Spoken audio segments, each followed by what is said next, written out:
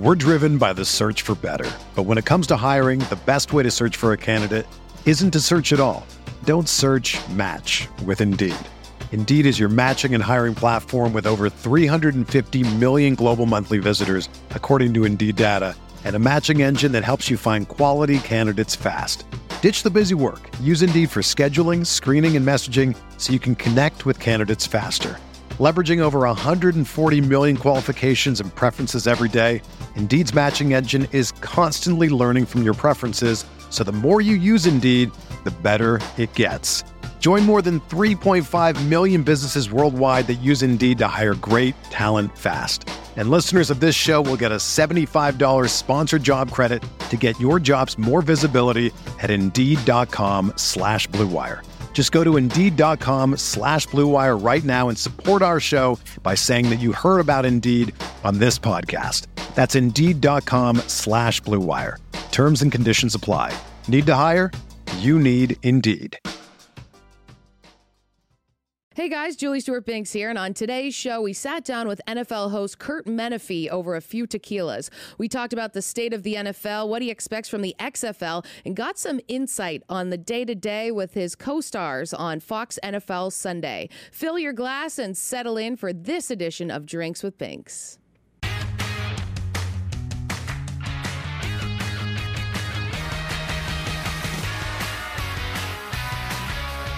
Hey guys, welcome on into Drinks with Binks. I'm Julie Stewart-Binks, and I'm so excited to sip on a couple of cocktails today with my friend, host, and broadcaster, host of Fox NFL Sunday, Curt Menefee. Also, many jobs that you're going to be doing this year with the XFL and America's Top Dog. Thank you for joining us here today. Thank you for having me. Good to see you. Yeah, it's good to see you again, too. We were colleagues back in the day when I was employed by Fox, and of course, they kicked my ass to the curb. They're like, get out of town. But you stayed.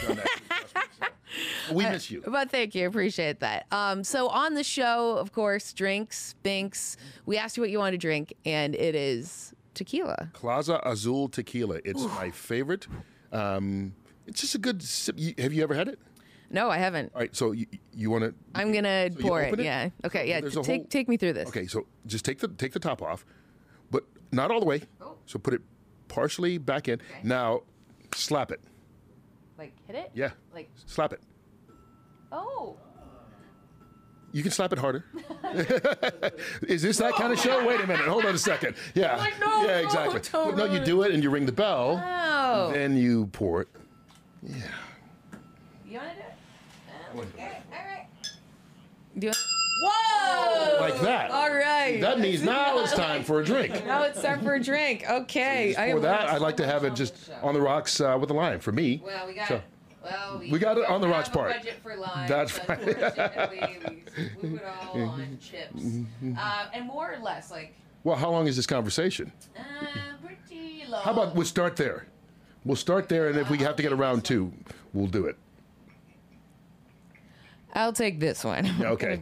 Got to host and pour drinks at the same time. Now, do you drink tequila at all? I've been known to sling back a couple of shots in my old heyday, but not so much anymore. Thank you. Cheers. Thank you. Cheers. Yes, let's toast to new beginnings. Amen to that, yes, sister. Yes. Yeah, what you learn, especially for me when I was younger, I would drink margaritas, but I didn't like tequila. Yeah. Because, you do that. It's like memories But then you past. find out, actually, well, the older you get, luckily for me, the more expensive tequila you can afford. And not that this is crazy, don't get me wrong, but like when you start out when you're young and you're drinking tequila that costs $5 a bottle, that's when you make that face. But if you have tequila just nice. Oh, it is quite nice. It is really, it warms you, it gives me a little bit of a kick. Mm-hmm. Should be using this for every show. There you go. There you go. We'll see how depends on how good the show turns out. Yeah, well, we've had people have either 6 drinks to water. So we've gone all over the place. He had water, even though he's a tequila guy. We discussed that. We shot the show earlier in the day, so he was like, it was like 11. He's like, I'm not gonna have tequila now. But we've had other people have. Grant Wall had mezcal Negroni at 10 a.m. So who drank the most? Grant did then. I was Well, when you start at 10 a.m. Yeah, and I still had to do another show that day, so I was like trying to be responsible and all. So when you're he drinking drank in for front of two? your bosses, it's well, You this get is what paid to drink in happens. front of your bosses. Yep. That's the gig we all look Figured it for. out. Figured it out, and they came up with this idea. So. We all win. But when we drink this drink, we want to go somewhere in the world. And where would you like to drink today? Just somewhere tropical. Okay. Beautiful ocean, sandy beach, lots of sunshine. So that could fit. Well, look behind you. It looks like we have your dream. Well, other than the cruise ship right in the middle blocking the view. Cabo, yes. Yeah. Yeah. No, this is what I'm looking for. This is great. Yeah, Yeah. this is Cabo, which is near where you live in Los Angeles. A quick little jaunt for Maybe from Canada, Cabo and Los Angeles are close, Deep but not in the real world. close. Yeah. It's great. I mean, tough for us in New York to go to Cabo, so Yeah, but that's true. It is beautiful, and perfect to have a little tequila there. Mm-hmm. And we are in New York, as we mentioned, a place where you've spent a lot of time. You were, one of the broadcasters who is beloved in the city with MSG and Fox 5. Yeah, I don't know about beloved, but thank you. What's sort of your lasting memory of covering sports in this town? Wow, covering sports in this town, probably the Yankees run. I was here, I came in 1995, and I left 2004. I left 2006, I'm sorry. So it was 95 to 2006. So the first year, so this is just to backtrack a little bit. I was in Dallas right before coming here. So I was in Dallas 92 to 95. So it was Jimmy Johnson's last 2 years. They won Super Bowls. And Barry Switzer's first year, but they lost the NFC Championship. So 2 of the 3 years I was in Dallas, though, I covered a Super Bowl team. I come to New York, 95. The Yankees hadn't made the playoffs since the early 80s or mid 80s. They make the playoffs, but they lose in that classic series to Seattle. 96, this next year, they wind up winning the World Series, and they win 4 out of 6 during that run. And I remember telling George Steinbrenner, I go, you should give me a ring, because I got the Cowboys 2 rings, left there, and I moved to New York, and I get you 4. Yeah. So, I mean, that makes sense. it's logic, Menifee logic. He didn't buy it, but it was fun. And then that was probably a great run. The Devils won a couple Stanley Cups during that. It was just after the Rangers won theirs. The Knicks were in the Eastern Conference Finals, it seems like every year. It was in that time when they were battling the Miami Heat all the time. So this was a great, one year the Mets and the Yankees played in the World Series in 2000. So it was a great time to cover sports in New York. Unfortunately, not like now, where, It's opposite of what's going on Other than right the now. Yankees right now. I mean, the Mets are down, both football teams. The Rangers Knicks. stink. I mean, it's just Yeah. it's hard I mean, to the do. Islanders are on a 10-game winning streak, but no one cares. Yeah, This and is the not- Nets are the it's same not way. a hockey I had town. fun rooting for last year.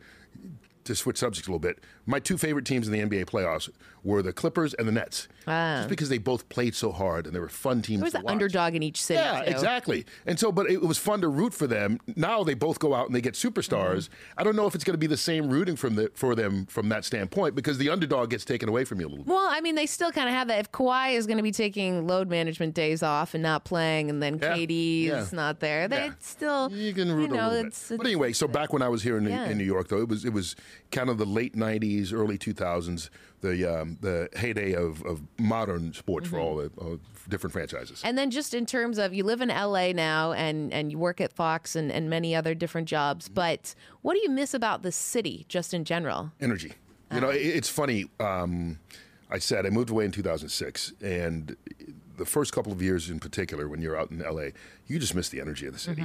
From the moment you walk out your door here, you got to be on the treadmill, but you got to go. But there's a something it brings, an excitement that I certainly miss. You don't get when you go into your garage, you get in your car, you turn on your Sirius XM radio and you make a couple phone calls. It's not the same. There's not the same vibe. It's Also, a lot nicer and less stinky. Yeah, it is. I also miss, though, and this is going to sound like a politically correct answer, and I don't mean it that way, but I miss the multiculturalism of New York City. People, when you're in LA, they tell you it's the most multicultural city in America. It's the most different languages spoken. But I go back to what happens is you're at your house, you get in your car, you listen to the radio, you drive to work, you get in your cubicle, and you see the same people all the time. When you're in New York, from the moment you walk out your door, every restaurant you go to, every subway you go to, and it's not just about seeing the different races, and you see people from all over the world, but different socioeconomic backgrounds. Definitely. People interact here with people that in LA, they would never even see on a daily basis. And I do miss that because that's part of the energy I'm talking It is. about. And isn't that what Jay-Z says? Like when you hit the streets, like it doesn't really matter who you are, where Exactly. you're from. You could see Jay-Z walking down the Yeah. street and then a homeless person beside him. And It's the great equalizer. that's what makes the city awesome. We are going to take a quick time out right now, but find out how Kurt went from local to national after this.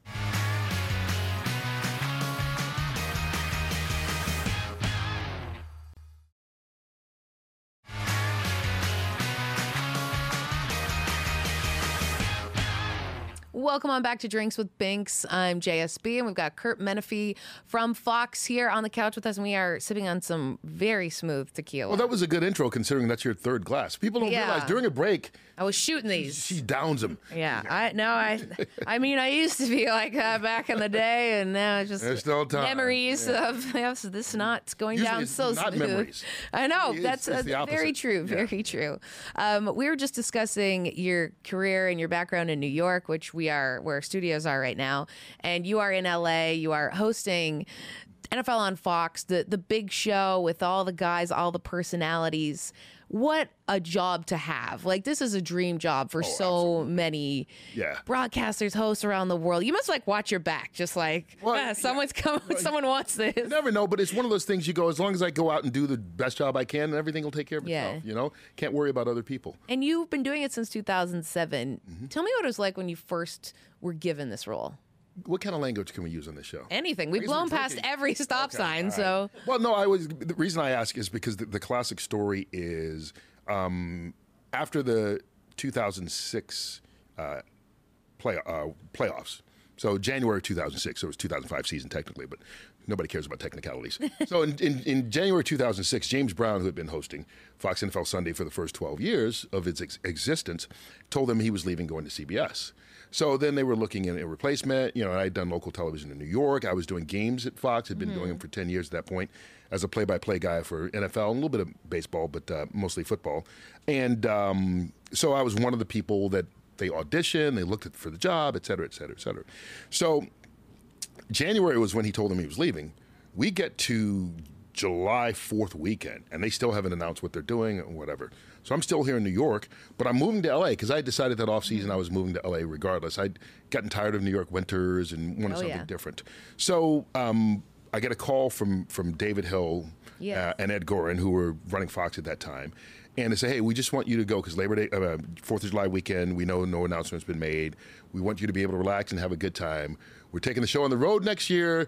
Joe Buck and you will host it. Joe will do the first 45 minutes. You'll do the last 15 because we'll go to wherever his game is on the road. Okay. It's kind of like college game day. Gotcha. That was kind of the theory. Then you'll do the half times and the post game, blah, blah, blah. We're going to split it, but this is what we're doing. So we want you to know. So, but that's a long gap to not know, do I have the greatest gig in the world?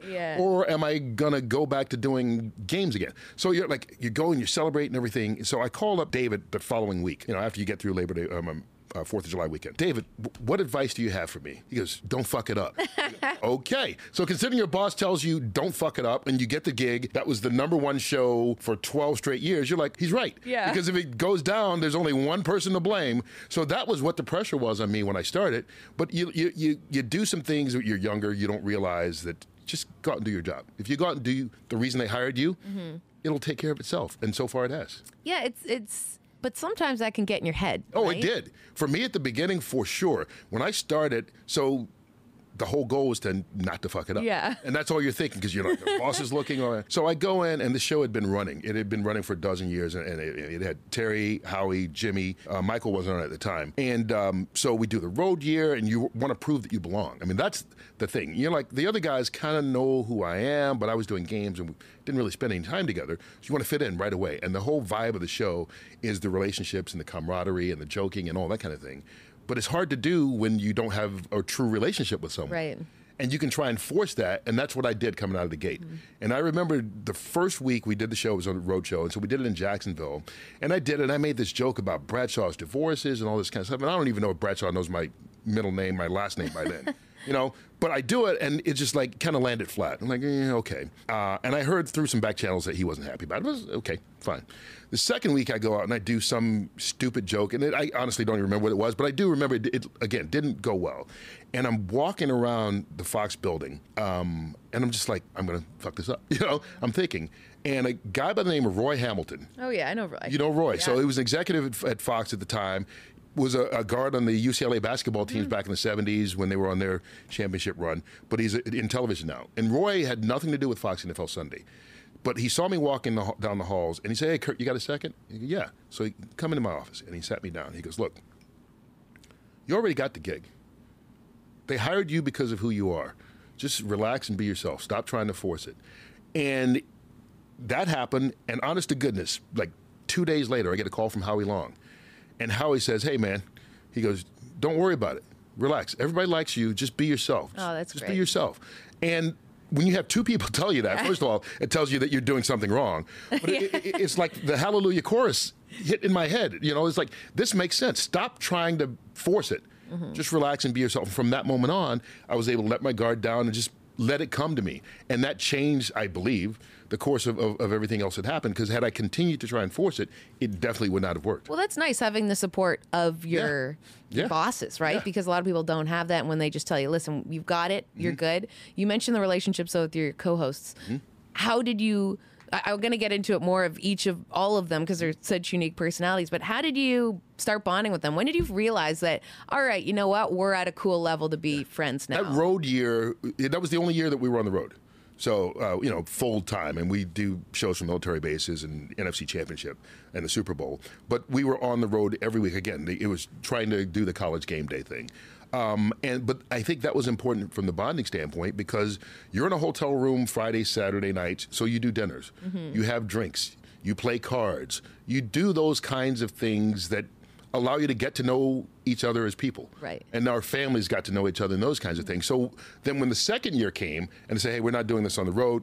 Kurt, you're the host. We're moving back to LA in the studio," that kind of thing. By then, you were 2 or 3 steps ahead, I think, of where you would have been had it just been in the studio. Yeah. Then you'd have to try and manufacture those nights of dinner and those kinds of things that happen naturally. So I think that road year really was a mega deal as far as getting. Yeah, being on the road is just so great. It's the best thing. Well, you know what it is? It's almost like it's a truth serum.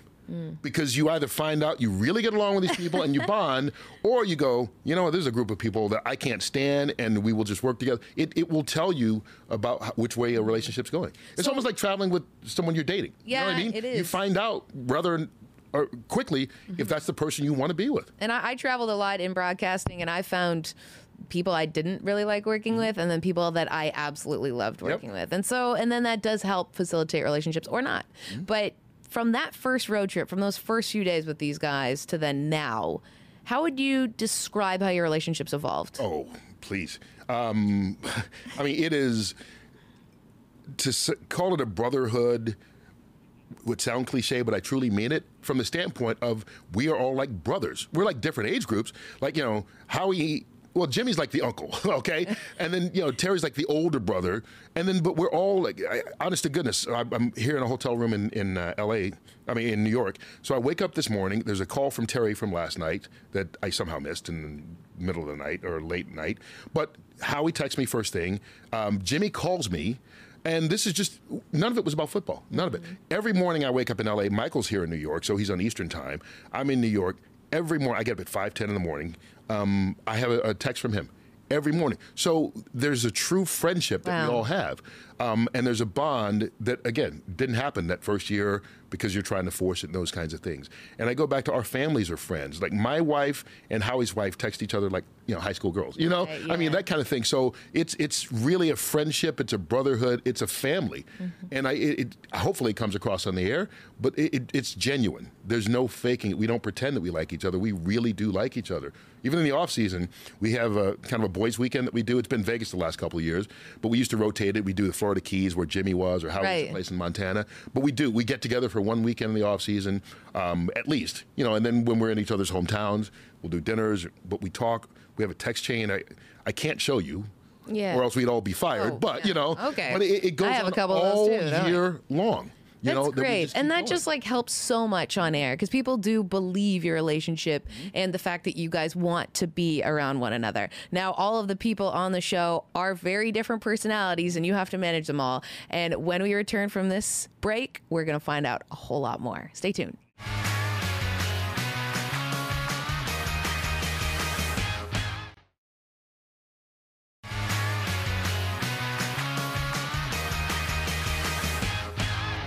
Hey guys, welcome on back to Drinks with Binks. I'm Julie Stewart Binks. We've got Kurt Menefee from Fox here on the couch. We are sipping number 5 now, huh? on drink number 5, just going down real easy. And you know what? I should get an Emmy for being able to still talk and at least interview you somewhat with this drink. We'll replay this later on and you'll see. Yeah. It worked out as well as you think it did. Yes, and remind us what kind of tequila. Plaza Azul Tequila. Only the best. I've seen this. I've seen it. Oh, There you go. There it is.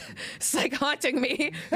I've seen this always. Isn't it a beautiful bottle? It's beautiful. See, that's one of the things. I mean, you don't want to have too many because then people go, "Well, gosh, Yeah, you drink people a lot." collect them, though. Yeah, you can use it and you can just decorate the home with it. But yeah, if can ring there's it. like 50 of them around your house, then people start to wonder. Yeah. yeah. Oh, so Especially better if not kids invite start anyone calling over. authorities and everything. Yeah. Okay, wait a minute. Well, we were just discussing the show, the big show, Fox NFL Sunday, and just because we don't know any of these guys really. Yeah, you do. What? Yeah, I mean. No, I'm saying you do.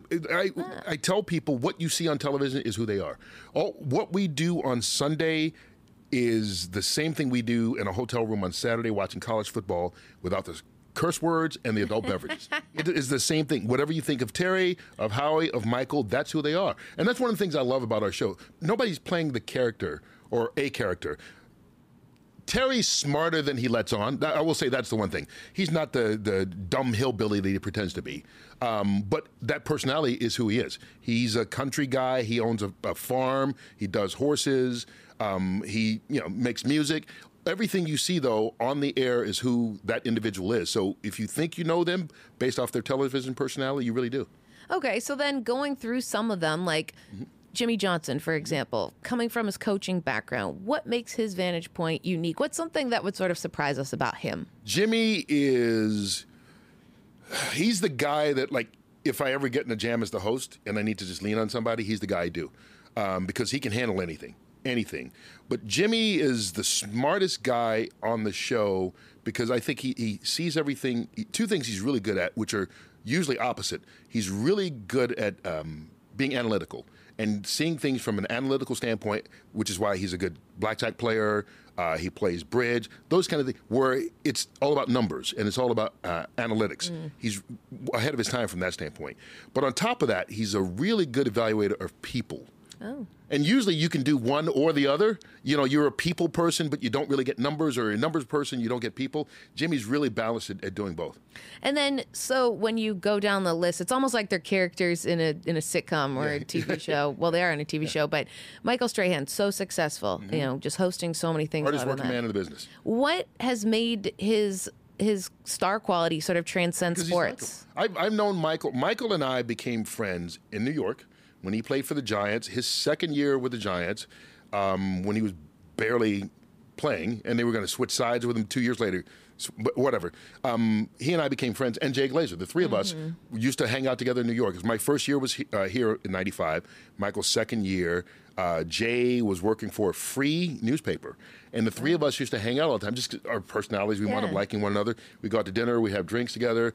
We were all younger and singler at that time. Then Michael got married. His wife at the time tried to set me up with her sister. Okay. I mean, like all that. So I've known him forever, but he's always been that big, goofy, lovable guy who's got the serious side. Like you've got guys like Terry or Gronk that all you see is the goofy side. Michael has the ability to kind of show both. And I can remember an article, I think Phil Mushnick wrote in the New York Post, late 90s, early 2000s. He knew that Michael and I were friends. And, at that time, Michael had been playing probably 7-8 years. And you start thinking about, this guy's almost done. Little did they know he'd still play for 12 years overall. I think Michael played 15 years, 15. So he still had more time. But anyway, he hit me up. He wanted to write an article about Michael and his TV future.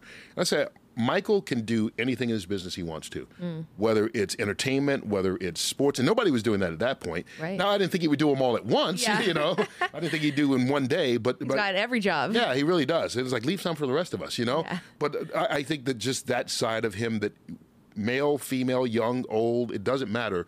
People love him because he's that big teddy bear. Right. You mentioned Jay Glazer, and I read an interview with you where he said you're like a host and therapist. In what way are you a therapist for these guys? You listen to a lot of, you know what it is? It goes back to the friendship. And when I think you'd have to ask Jay, who's best man at our wedding, by the way. So, I mean, that's how close we are. He gave a wedding speech that got a lot of people in trouble and almost started a fight between What? What did he say? Oh, he decided he wanted to be the Glaze. And he goes, I got to have jokes. I got to have material. Oh. And so some people who were there at Fox told him, hey, look, this is someone else's wedding. You're the best man. Do the speech. Don't. But he still had to be Jay. And he made some jokes that, or let's just say, were inappropriate at the time. Okay. Trying out new material at a wedding is really risky. It's not good at all. So afterwards, literally, my wife's brother-in-law, so her sister's husband, wanted to fight him. He was so pissed. And my wife calmed everybody down. She's like, look, some things that happened and he didn't know about. He's just trying to be funny or whatever. Talked him off the ledge, but it was bad. So then Jay comes back, and we got married in May 31st. I better remember that. So I go to training camps in August. Every city, every team I stop with, everybody, hey, I heard about Jay at your wedding. I heard about all these coaches and players around the league knew it because Jay came back and he told everybody. Oh, I'm sure. Oh, yeah. it was not a pretty scene. But anyway, being the therapist, But you're okay now. Everything's we're good. fine. Yeah. My wife and I, we've been married for 10 years, so it's all worked out. But I think, again, you'd have to ask him, but I think he means just from a personal standpoint as much as anything else. You know, I talk about the phone calls and text messages I got this morning. Again, none of them were about football. And so I will talk to these guys about things that are going on. And again, not that they're leaning on me as a therapist, but just conversations that you have with friends about things that are going on with their family. Or, you know, Jimmy and when the hurricanes hit him, or those kinds of things that go on. I think that's probably as much as anything else, kind of the role of being a therapist. Right, because you are, you know, we say this all the time, but you're the traffic cop, you're the quarterback. Everyone kind of leans on you to direct everything. And before we go to break, just what would be the hardest part of this role in particular as it pertains to you, and then the easiest part? The easiest part is dealing with the egos. The easiest part is? Yeah. Okay. Because we have, you know, Michael, Terry, Howie, Jimmy, and Jay, 5 guys who, outside of Fox NFL Sunday, are accomplished in every field they've done. And so you would expect them to have giant egos. They don't, at least when we're together. They do not. And so there's no, like, people, how do you handle these type A personalities? It's because we all get along, and I keep going back to that. And it really is genuine. So there's no ego to deal with. If I say, hey, we need to do this, we need to do this, everybody's fine, no problem, we're going to do it. So that's the easiest part. And I think most people think it was the hardest. The hardest part is probably just reining in the craziness sometimes. Yeah. I mean, because we're doing live television and there's a clock going, and, you know, we've got a game to get to, we've got a commercial to get to, whatever, and Terry's in the middle of laughing about something, and Jimmy, and they're going back and forth, and television doesn't work if 3 people are talking at the same time. You can't hear it. So you got to calm everybody down, get to break, or do whatever you need to do. So I guess just the mechanics of managing that, but hey, it's not digging ditches. Trust me, okay? Yeah, I mean, not that hard. But you want to have that organic Yes. energy, having these guys laughing, being able to finish their stories. Maybe but that's the thing. Is you have to. One of the things I think all hosts have to do, and a lot of people do a great job at it, which you're trying to do right now, I know, but is being able. I'm bad at it. I'm real bad at it right now. You're doing great. But you have to figure out when is the time I let it go a little bit longer. I did that. I let it go. Or when's the time I got to cut it off and just go, hey, we're out of time. Hey, we're out of time. We're going to be back after this. Drinks with Binks.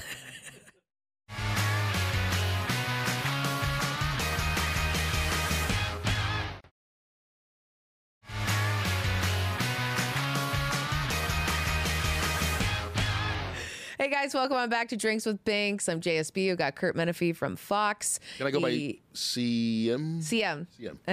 Yeah. I was JSB, debating whether or not to put the middle initial, but it's not really your middle name. What's your CDM? That sounds cool. Yeah. That sounds like a company that you want to buy paper from. Yeah, that's exactly what it is.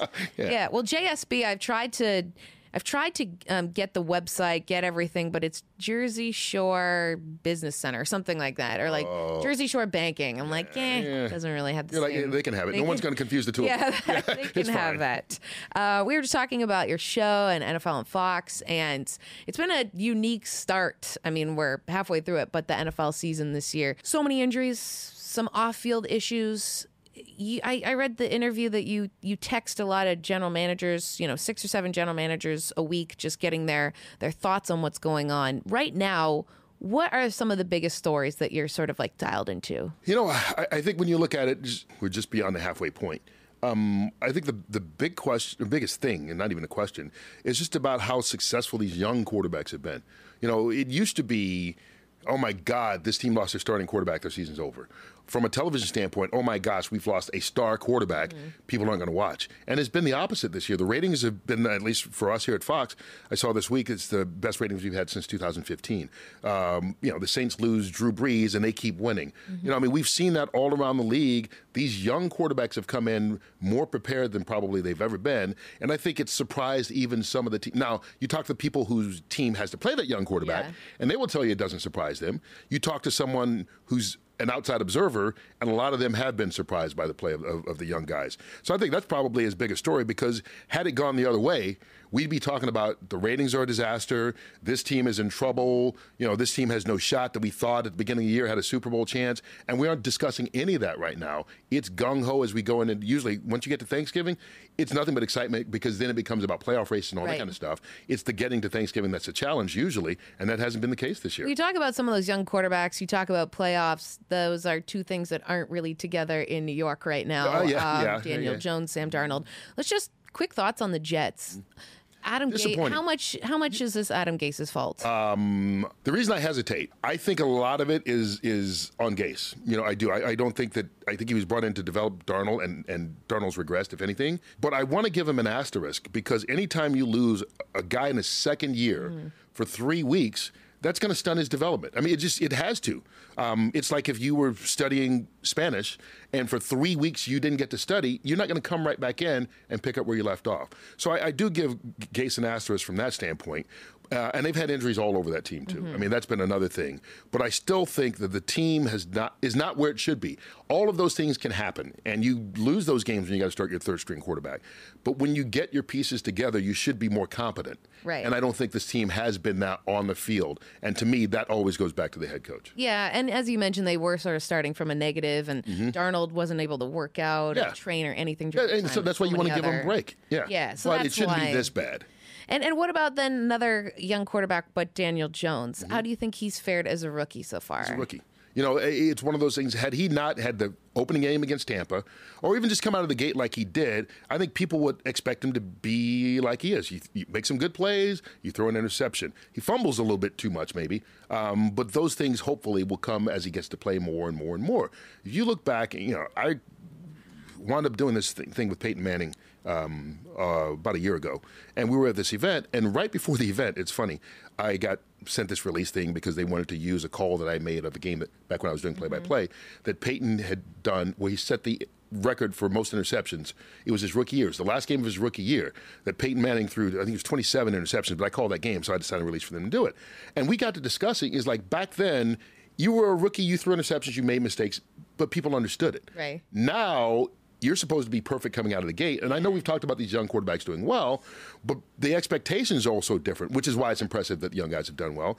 But I think Daniel Jones is just a guy that he's going to have a good play and 2 bad plays. And eventually you will, hopefully, for him, get over that hump. Eli did it when he was a rookie. Peyton did it when he was a rookie. All these guys went through that. But everyone just wants to win now. Everyone's just so impatient. But got to ask you, though, a lot in the news about Baker Mayfield. He's been a very tumultuous Did he keep the mustache personality. Or the yeah, what are we doing? Beard, how if you're Cleveland, like, I mean, you're 2-6. You were Super Bowl, excited. Not, I don't want to say potentially, but you won the offseason. Well, I'll go back to Where do you go from here? I think, and maybe I'm the eternal optimist from this standpoint, I still think they're going to finish right around 500. I want to say right around, whether it's 7-9 or 8-8. whatever. But if you're 2-6 right now, that means they're probably going to win 6 of their last 8 games. I think that the possibility is still there. If it doesn't, it's going to be interesting to see what they do about Freddie Kitchens after the end of the year, because he's a guy who, as we all know, hadn't even been a coordinator. Right. And now a head coach. That's a lot of responsibility it's like being a rookie quarterback. You're going to make some mistakes, and if you're an organization who truly believes in this guy, you got to ride those out. Right. And you got to let him grow through them, and hopefully by the end of the year, you're not making those same mistakes. And I think the same thing with Baker. We talk about how he's regressed and this kind of thing. But I remember, going through training camps at the beginning of the season, everybody wanted to talk about the Cleveland Browns. And I'll go back to then, if you can find any interviews I did then. I said I thought they were a team that would probably be about 8-8, 9-7 maybe. And people would look at that as a disappointment because they had them in the playoffs and the Super Bowl, and I go, they're not ready. I mean, this team is still too young. Their offensive line's horrible. Their front 4 and defense is good. Their back 7, or back 5, excuse me. I got to do math here. Their back 7. I was like, tequila. Hey, there we go. Their back 7 it doesn't bowl me over. So you start looking at that team. There were holes that people wanted to ignore because they saw Baker and they saw OBJ. And Jarvis Landry and Nick Chubb. They're like, they can outscore people. No, they can't, because their defense is not good enough and their offensive line wasn't good enough. So the point is, I'm not surprised where they are. And if they finish 8-8, that's more games than they won last year. Yeah, that's true. But people don't want to buy that because they wanted them to win. You are an optimist. 10 or 11. I do not think that's going to happen. Especially I don't think people in Cleveland won't look at it. Yeah, and it's just even the way that Baker's presenting himself. Yeah. It's not helping. That's not going to help on the field. I agree with that. I do agree with that. Right. Before we move on to XFL, I got to ask you though, who's going to win the Super Bowl? Who's in the Super Bowl and who's going to win it? All right. So my preseason pick was Kansas City and Philadelphia, with Philadelphia winning it. As we sit here in November, I'm going to go with New Orleans. Yep. And Kansas City. Oh, I still think. You think KC? I still because I beats the Patriots. Yeah, I do. And that game will How? probably be in New England, obviously. I mean, unless something bad happens to the Patriots between now and then, they're going to have home field advantage. So I still think, because if you look at even last year, Kansas City, if they don't line up off sides, they win the game. They still scored over 40 against New England in the AFC Championship game. This defense for the Patriots is better than it was then. Don't get me wrong. Incredible. But the Chiefs are going to be able to score, and all they need to do is make one defensive stop more than they did last year. And that was what. Yeah, what about Mahomes' knee? He's going to be fine. He'll be back this week. He'll be fine. Okay. He'll be fine. Their defense is starting to play better, and I think that's what their goal was this offseason. One defensive stop per game better, and we're going to be fine. And they came out of the gate slowly. Mahomes going down put more pressure on them. It changed the way they played. They blitz more. They're getting some pressure from the guys up front. Well, I still think they're the best team. Right, I think by the end they'll be the best team. Yeah, I am pretty much over the Patriots since day one. But who wins that? The Saints or the Super Bowl? Yeah. I'm gonna just jump all in on Patrick Mahomes. Okay. All right. Chiefs. Yeah. Heard it here first. Even though realistically, I think the Saints. Yeah. I know. I just split both ways. That way, we will run whichever one I was right with. Yeah, whatever. Yeah. No, I think edit this out for when it Saints are the happens. more complete team. Okay. But I want. You know what part of it is? You talk about that eternal optimist. I want Andy Reid to win a Super Bowl more. It would be great. It would be nice for him. He's the nicest guy in the world. He's had a couple and he of deserves blowbacks. Yeah, so I'm kind of rooting for him. Okay, great. Okay, well, we're rooting for you guys to stay tuned with us after this break. We'll be back.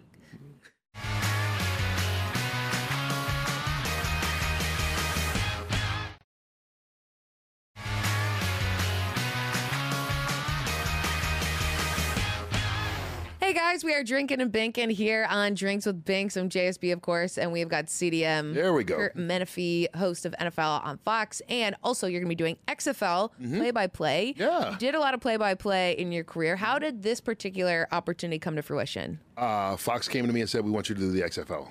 And you were like, okay. Yes. Yeah, no, it's one of those things I missed doing play-by-play. I did a couple of games, NFL games, on the Saturday last year when they have those December 2 Saturdays in a row. And it reminded me of how much I missed it. And so, the XFL is coming this year. Fox has one of the packages along with ABC, ESPN. And they want to make sure that people understand that it's real football. Right. It's not the goofy XFL that was the early iteration back in the early 2000s. So I'm going to do the play-by-play of the lead team. There will be 2 crews at Fox and then 2 at ESPN, ABC. And I'll do the Saturday evening game with Joel Klatt. who's Great, the lead love college Joel. football guy. Our producer is his main producer who does the big college game with Gus and Joel every week. And our director is the guy who directs Joe and Troy's games, and we'll do the Super Bowl this year. Great. So, I mean, they put together a legitimate crew to do this the real way. And try and cover it like a football. Right, because it's going to game. be different. They're saying it's not going to be sort of Yeah, all there'll be the- some different rules. And instead of kicking the extra point, you can go for 1, 2, or 3, depending on whether Right. where they place the ball. There are different rules with the kickoffs. There's some things that people understand will make the game a little bit different. But in the end, it's still going to be football. No wrestling, none of that. No, and no putting the ball in the middle of the field, and no cheerleaders bringing it out and all that kind of stuff. It's going to be football, and there are going to be guys that you recognize. Maybe not every guy, but I mean, like the quarterbacks have already been allocated. I know Landry Jones, Cardell Jones, Aaron Murray. I mean, they're guys that you know of. There'll be some position players, and they're 8 teams, so it'll be easy to kind of figure out who's who, Yeah. as opposed to a 30-team league. The games will be on Saturdays and Sundays. It starts right after the Super Bowl. I'll do the Super Bowl on Fox. It's going to be great for you, yeah. Super Bowl on Fox in Miami on Sunday, and that following Saturday do the first XFL game in Houston. Which we were just saying is difficult because you got to learn all these Yeah. new guys. It's not the same but guys it's you fun, got on here. because the reason I started doing NFL games at Fox is because I did NFL Europe. Right. So I did 10 years of NFL Europe. I did 10 years of play-by-play at Fox, all before being in the studio. But it was a similar experience in that you've got guys that are on the cusp of making the NFL. Yes. And so it becomes more than just about football. It's about their stories and who they are, their backgrounds. And some of these guys you know and others you don't, but they'll make a name for themselves. And I always go back to the NFL Europe. I mean, there's one point that 20% of the league, NFL, had played in NFL Europe. And that included guys like Kurt Warner and Jake Delhomme and Marvin Harrison, James Harrison. We even had Lawrence Phillips was over there one year. But I mean, guys that went on to have prominent NFL careers. We have referees. We have officials in the league office. So broadcasters. And so it was a really good league for that standpoint. And I think the XFL has the potential to do that for football players. Yeah, because some of these coaches guys again. could end up having a second life in NFL Exactly. or beyond. But why do you think that this iteration of XFL will succeed? A couple things. One, I think because it will be real football. It's not gimmicky. There'll be, again, a couple different rules, but those are almost experimental that I think some of them the NFL will adopt someday anyway, because we're getting closer to them getting rid of the kickoff, things like that. But I think a lot of it has to do with the people that are running it and the people that, Oliver Luck, who's Andrew Luck's father, is the commissioner of the league, but he also ran NFL Europe. He was the athletic director at West Virginia. He played in the NFL. And so he and the scouting department are getting legitimate guys. The coaching staffs, you look around, you've got Bob Stoops as a coach there. Right, yeah. You've got June Jones. You've got Pep Hamilton. You've got guys that have been in the NFL, that have been a part of it. And so for them, this is not about trying to make a name for themselves. This is about coaching. Right. So I think if you get everything stems from the top, no matter what the organization is. So if you get the top full of people that know what they're doing and that are serious about it, and then you get players that obviously can play football, it will filter down. I think it'll command the general interest of people. Right. Well, I'm going to put you on the spot here. A bold prediction. Someone playing in the NFL right now who will be in the XFL next year. Oh, wow. Look, I love the potential of the XFL, but that's a step down. So you're saying who's going to get knocked out of the NFL? Who's going to play in the retract in their career? Who's going to be a bum next year? I'm joking. That's quality football. Yeah, that's too hard to answer. Okay, but Because you do never think know. that we might see a bit of... I think we will, because I do think that the XFL is going to work. I really do. I know that Fox is committed to it for 3 years. The league is financially sound, so it's not going anywhere for a couple of years at least. So as that happens and the league has success, you're going to get guys that want to make a name for themselves to get on NFL rosters, but you're also going to get guys, and there are a couple already that have played in the get NFL. cut, but they have another chance. Exactly, and this is a chance for them, rather Trent than lifting Richardson weights. could potentially Trent do it. he is there. He is Trent there, Richardson's isn't the XFL. A guy like Kason Williams, who was with the Seattle Seahawks and with the Cleveland Browns, as a receiver who's kind of gotten a chance but never got a chance to stick. Right. Like those kinds of guys will do it, and I think we'll get some guys who may maybe play 3, 4, 5 years, but they don't get back on a roster. Right. I'm not saying Des Bryant will be a guy. Don't get me wrong. No. But a guy who had a career then that can't kickstart get back things. on and needs to kickstart it himself. Sure. A guy like that could do it. Maybe a guy like Antonio Brown might be also trying to. Well, they've been clear in saying that they wouldn't take him. We all sit here in a room and say one thing at one time. I'm interested to see how that turns At this time that the show airs, we're not sure exactly how this saga has unveiled. But I will say, people from the CFL might also be trying to get That's there. true. But we'll talk more about Kurt's illustrious career when we return.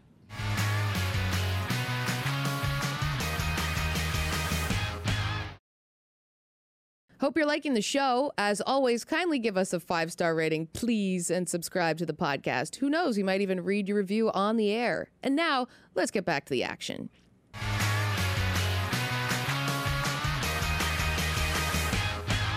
Welcome on back to Drinks with Binks. I'm JSB. We've got Kurt Menefee from Fox. We've been talking tons of NFL, XFL, but you also have a cool new show that is America's Top Dog. Yes. Tell us about it. All right, America's Top Dog comes your way on A&E Network in January, and it's a spinoff of Live PD, which is the big show on A&E. The Friday night episode is 3 hours Friday, 3 hours Saturday. The Friday night episode of Live PD is the number 1 show on all of cable. The Saturday night episode's the number 2 show on all of cable. Wow. So people really love this show.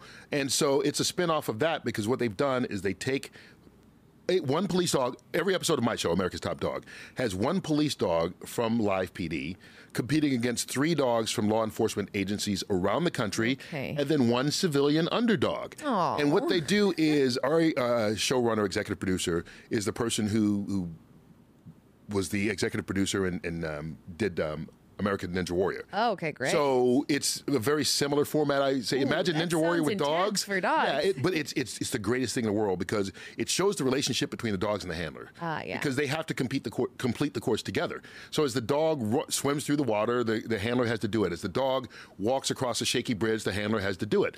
But you see how they respond to one another, and like if you have a dog at home and you try and train them, how the dog looks at you and is waiting for you to give them right command, and then sometimes they decide to do their own thing. Like if the trainer falls in the water, like does the dog try to help them? Yeah, it's great to watch, and you're able to see the bond and the relationship they have. But especially these are dogs that are in law enforcement, so those they need to be on the same page, in order to save lives, literally sometimes. So it's fun to watch that. But the dogs they're the greatest in the world. We shot it this summer, and as I said, it airs on A&E. It was a fun show to do. Did you get to hang out with the dogs? We got to hang out with the answer is yes and no. We got to hang out with the civilian dogs, not the law enforcement dogs. Right, because they're not supposed to have... Exactly. So there's a whole thing about you can't be near them, you can't do this. But what winds up happening is eventually we wind up hanging out with a couple of the law enforcement dogs. I mean, they're cool. They're cool. And then the handlers know how to make sure they're fine around everything. And that's one of the things I loved about it is because in the end you realize these are pets. Yeah, because every canine officer, the dog that they have, they take home. So it's their dog that their kids play with, that they go for walks with. So that dog can't be on all the time. It has to be a pet, a normal dog. And so you get to see that side of the dogs as we do the show and we go home with all these people. So I think it's a good reminder that every time you see a police dog on TV, they're vicious and they're barking and they're chasing criminals. But in real life, they're just like your dog. They play. Ripping up your socks. Yeah, they play catch. They're with the kids. They do those kinds of things. So it's fun. You mentioned pets. You also have 2 dogs. Tell me about them. Yeah, we've got 2 rescue dogs, Abby and Toby. 8-year-old Abby's a Lab Shepherd mix, and then Toby's a French Bulldog Corgi mix. He's 4. But again, they're rescue dogs, so we're kind of guessing on that. Yeah. But they get along. They're best friends in the world, living in Southern California. And you wanted to get another one. I want to get a third. That's a lot. My wife wants to get a third on certain days, and I'm trying to coordinate the days that she wants to and get one on those days. Yeah. It's like, Mommy, can we get a puppy? She's kind of on board. You can tell her. She's probably watching the show right now. Yeah, I'm sure she is. She's probably drinking and watching. Yeah.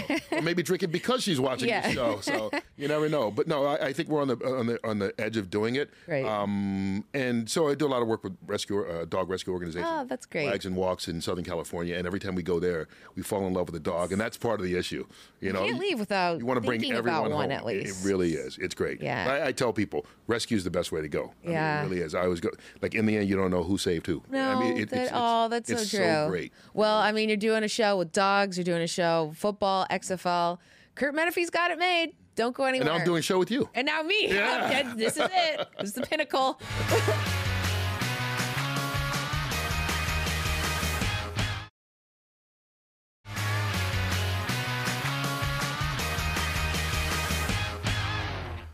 Hey guys, on Drinks with Binks with Kurt Menefee, we have had a great time with our tequila. Very smooth. I like it cold. It's great. Plaza Azul. Plaza Azul. Blue class. Not like the bar rail that I have at the old bar. How many of those have you had now? 12? Love that. The old bar. Yeah. All right, so we got to go, but Yes. quickly, you're in New York because you Yes. guys have a special show. Yeah, this Sunday we're doing Fox NFL Sunday from West Point, the U.S. Military Academy. The last several years we've done a Veterans Day weekend from a military base. We've had Pearl Harbor. We went to Afghanistan one you've year. been everywhere. We've been in Georgia last year, and this year we're doing it from the U.S. Military Academy in West Point. I'm really excited about this. Get to hang out with the cadets on Saturday and Sunday and bring the show to America. 2 hours starting at Wow, 11 o'clock that Eastern is Time, great. 8 Pacific. Well, we Only have another on Fox. hour coming up. Just joking. We'll see you guys next week. Have a great weekend. Cheers. Cheers. Thank you, Kurt, for being with us here on the show. Thank you.